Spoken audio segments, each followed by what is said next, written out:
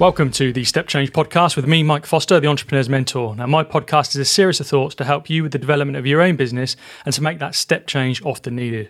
We all know that if you want something different, and it's often a step change that is needed, not just some sort of small change.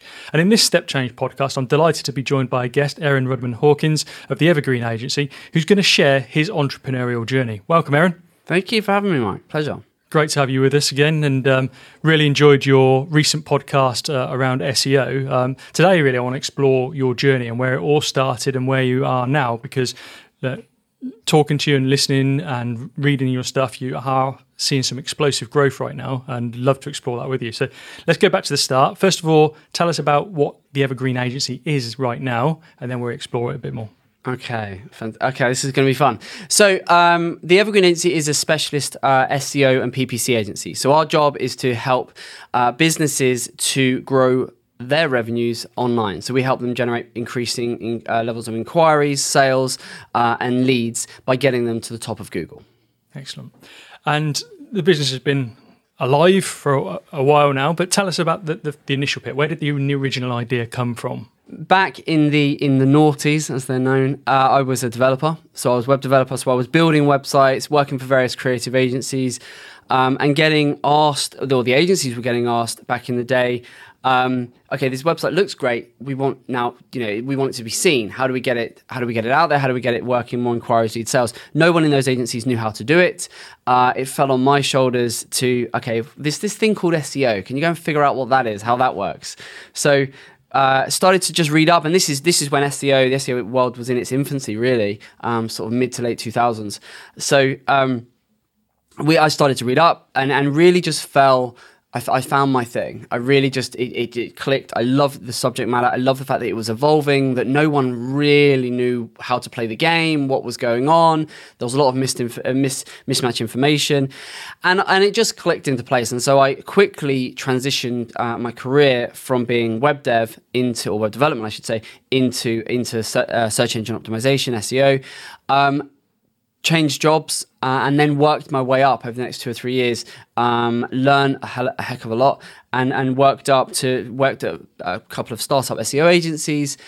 And then skip forward to 2013, I knew a lot. I'd spent the last 5 years really sort of immersing myself in the industry. 2013 rolled around and I said, what the heck, I'm going to go out by myself. Had zero intention of starting an agency or a proper business as it's known. I planned on just going freelance and just doing it my way. I wanted to do things the evergreen way, because that actually is a thing in marketing context, and it actually just means doing things ethically, transparently, with transparency and honestly. So 2013 started, and very much just as a freelancer.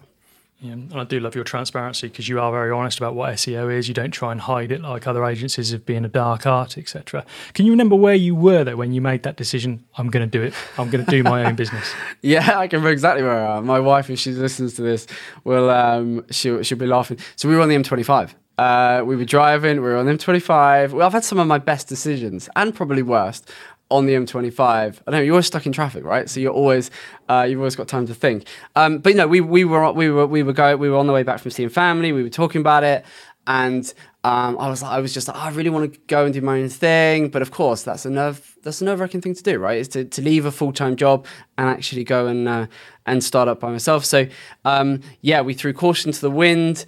I think we finally got out of the traffic jam, got home, handed my notice in, and then kind of did a lot of nail biting and got through it. Cool. And you've obviously gone on a journey in terms of building your business, which we'll touch on as we go. I think it's 15 staff you were saying before we started that you now employ. So that's obviously a journey, and congratulations on that growth in itself. Where did you actually start to feel this is comfortable? This is like, I've actually got a business. So I don't even know if I still. No, I have. When I started Evergreen in 2013, very much a one-man band setup, and I was absolutely fine with that. And for the first 3 years, it went from startup with no clients, through to my aim in year one was just if I could match my salary, that would be amazing. Managed to do that. I surpassed that. In year two, I thought, hey, wouldn't it be amazing if I could double my salary? That would be quite something. Managed to do that by myself.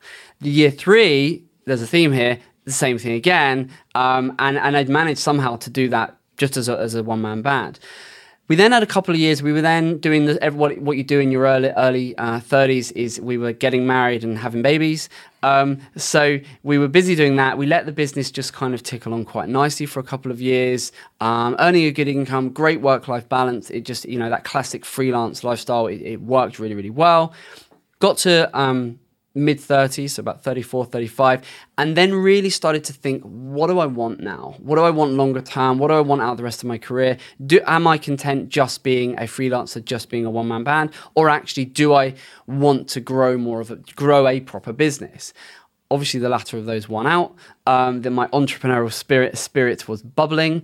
And so I decided, what the heck? Had no clue how to grow a business. The idea of P&Ls and forecasts and business planning and just no, not a clue. Got myself a coach and then set out on a journey. And crucially, it started at 35, so 2.5 years ago now. It was, where do we want to go? And I didn't just want it to be this endless, I just want to grow a business with no real concept of why or how or what that actually meant. So I really took 2 or 3 months to really think about what I actually wanted to achieve. And that was not to build this huge, great business making millions and millions. That does not interest me at all. I established what I wanted to do, and then I set a 5-year plan in place to do it, which would take me from 35 to 40. And then at 40, I'll revisit it, see where we are. And I'm 37 and a half right now, so we're literally halfway through that journey, and we are ahead of our 5-year plan. And as I say, the rest is sort of history. Is it not tempting to revisit your 5-year plan earlier? It is, yes, but then equally, I do. My wife pulls me up and she says, every time you get close to hitting a goal, you sort of create another goal, and I think that's just the nature of an entrepreneur, right? So we do have a tendency to kick the can a little bit further down the road, but equally, I'm very mindful of what I've got to achieve and where I want to be year on year, quarter on quarter. I'm a big advocate of planning on 90-day cycles because it's very easy to have a year plan or a 2-year plan or a 5-year plan and then actually just work that back to go, okay, in order to achieve that by next quarter, we need to be here. And that's the way I run the business. Mm. So tell me a little bit more, because it's not lucky that you get to a point where you're employing 15 people. There has to be an organisational structure behind that and some sort of plan. So how did you come up with, actually, this is what I want my business to look like as a structure? The honest truth of it is I didn't. I had an idea of what I wanted to do. But even 2 years ago, if I'd said, I'd have 12, 15 people on my team, I wouldn't have believed you. And I think as the business has grown, my ambitions have, and my confidence is, to be really honest, my confidence has grown. And so initially it was, don't get me wrong, that taking on that first employee and suddenly realizing, okay, you're responsible for paying their mortgage as well as your own, and you've got to do all this other stuff, that scared the heck out of me. But it had to be done. And then when you take that first one and you realize, okay, this is fine, I can cope with this. And there does seem to be a tendency when you take on more responsibility, you do just seem to find the work. There's a weird way of find the business. When you need that business to come in, it seems to just materialize. I don't know if that's true for everyone else, but it certainly has been true for me. It just seems to find it. I couldn't put my finger on why or how. And then, the plan really was, okay, let's add 1 or 2 and let's review. And then it was, okay, well, let's go to 6 or 7 and then let's review. And it's just grown and it's grown and it's grown. And as we have built the team and as we continue to build the team and as it's evolved, we've had to structurally, we've had to change. We've realized we brought people in at the wrong levels. We've brought people in doing the wrong roles. And all we've done, we've got a very good culture and a strong sort of team ethic within the team at Evergreen. And all we've done is I've just been really honest and transparent. And I've said, look, I've never run a business with 12, 15 people before. So we're going to make some mistakes.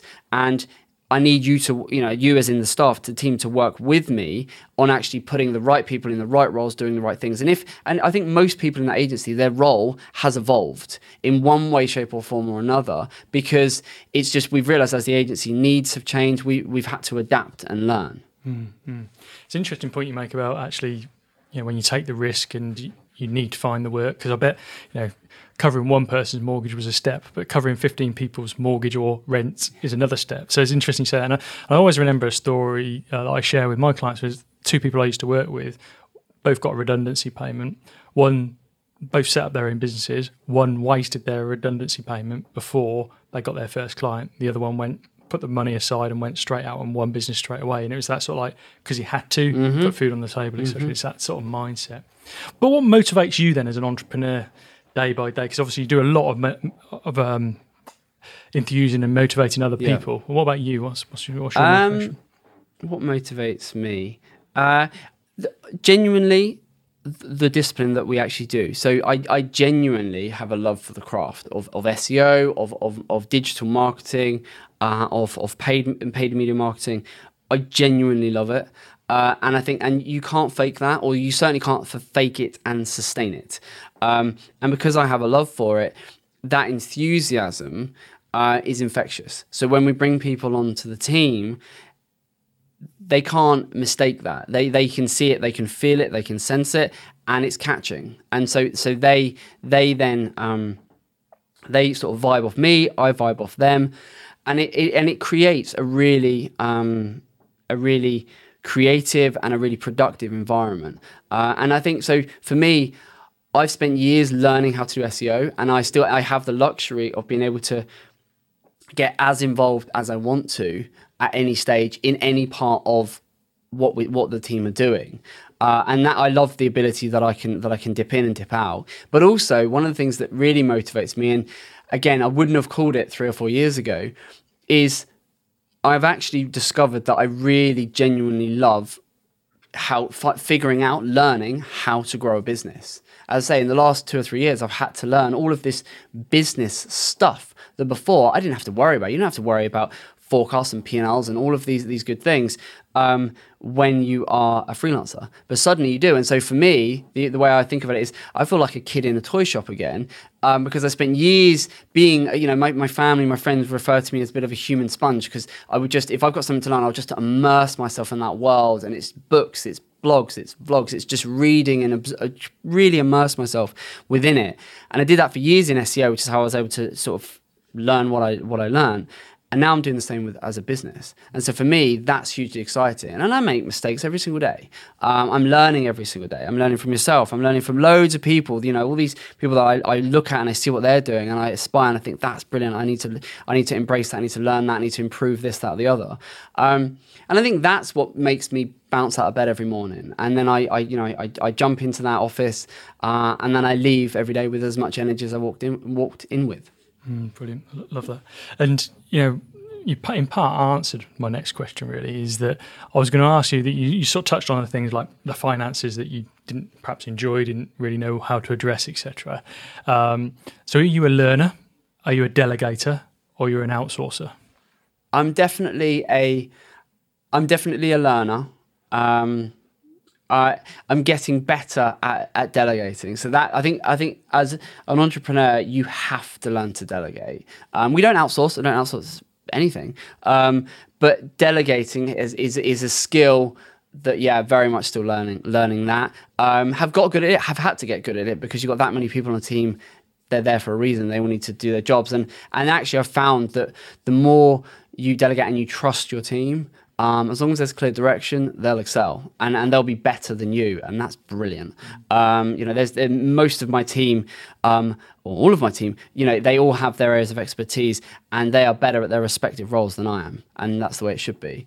But equally, I am still a learner. I still like to immerse myself both in the digital marketing world and then in the business world, the entrepreneurial world. That's certainly the sense I get. It's interesting. I've never heard you sort of talk about your original part of the journey where you sort of like learnt the new role of SEO and how you've immersed yourself in it. And that always comes across when I have a conversation with you. Is I think you've got that depth of knowledge that adds that value for your customers. I think it just comes from being a bit long in the tooth of doing it. Right? It's SEO is one of the things. It's been around in some sense for about 20 years, but really it's been the last decade is where it's, you go back 10 years is when Google's first 2011 was when Google first started really bringing out algorithm updates, which would impact businesses globally in terms of how they would operate. And it was Google trying to, or effectively starting to police the internet. And having been in the industry pre that and seeing the noise that Google was making before they were able to execute on that, and then seeing that journey ever since of, okay, now they are getting good and now they can do it. And now the norms of how digital marketing agencies work these days comes from what Google did back in 2011, 2012, 2013. And I think just being a part, riding the crest of that wave through that, the highs, the lows, the good times, the bad times, it gives you a layer of, I guess, knowledge, and you've been here, you've done it, and you've seen it. And I think that's the thing, that it's experience, right? It's true in all walks of life, that when you've been there, when you've sort of seen it, you bought the t-shirt, it just, you don't react in the same way, because you sort of go, okay, you have a bigger picture view of the world, I guess. You've had some fantastic times in your business, I guess, recruiting people. You've won awards recently as well, I know. But what's been your best moment on your journey so far? I know it's not over, but what's so far?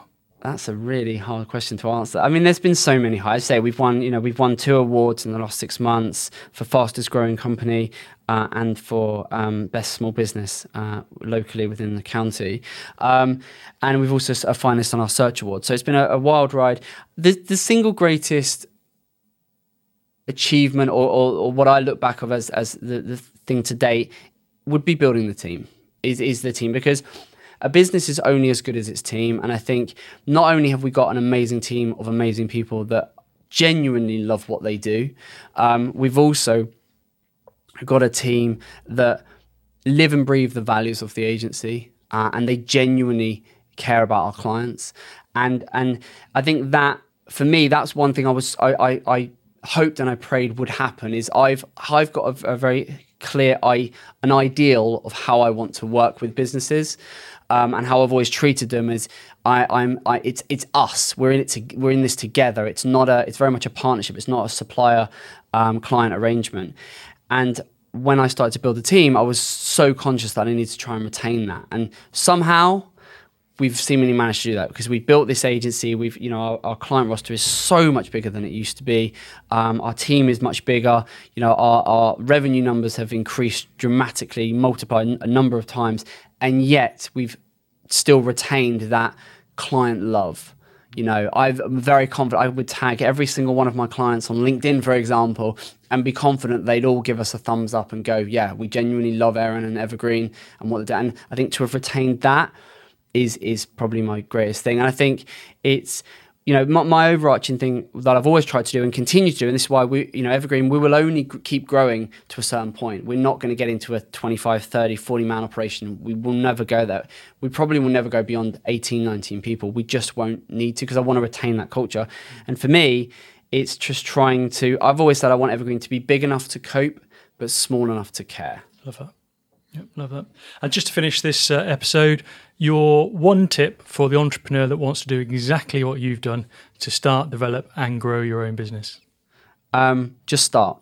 Just start. Don't try and have everything figured out, because I promise you won't have it all figured out. Even if you make the next 3-6 months, you think, I need to do all of this, things will change. So just start, but set yourself, what I do is I set myself 90-day goals. As I say, in the next 90 days, 90 days is long enough to have an impact, but short enough for it to be measurable and you to be accountable to yourself. Set yourself your first 90 days. But where do you want to be in 90 days' time? Make it achievable, make it realistic, and then when you hit that goal, reward yourself, and then just repeat it, and then repeat it. Fantastic. Thank you, Erin. Thanks for sharing a part of your entrepreneurial journey with the listeners today, and I'm sure there's been something that anybody can take away from this episode today. So thanks for joining us. Pleasure. Thank you for having me. So you've been listening to myself and an interview with my guest today, Erin Rudman-Hawkins of the Evergreen Agency. Check out the Evergreen Agency online, see the success that they're having, and follow Erin on LinkedIn, because you'll see some great stories that he's sharing, and also how he's changed his part of his office at time into his son's play zone. So thank you for listening to the Step Change podcast with me, Mike Foster, the Entrepreneur's Mentor. Please do subscribe to my podcast via your favourite app. And next time I release an episode, then you'll be one of the first to know.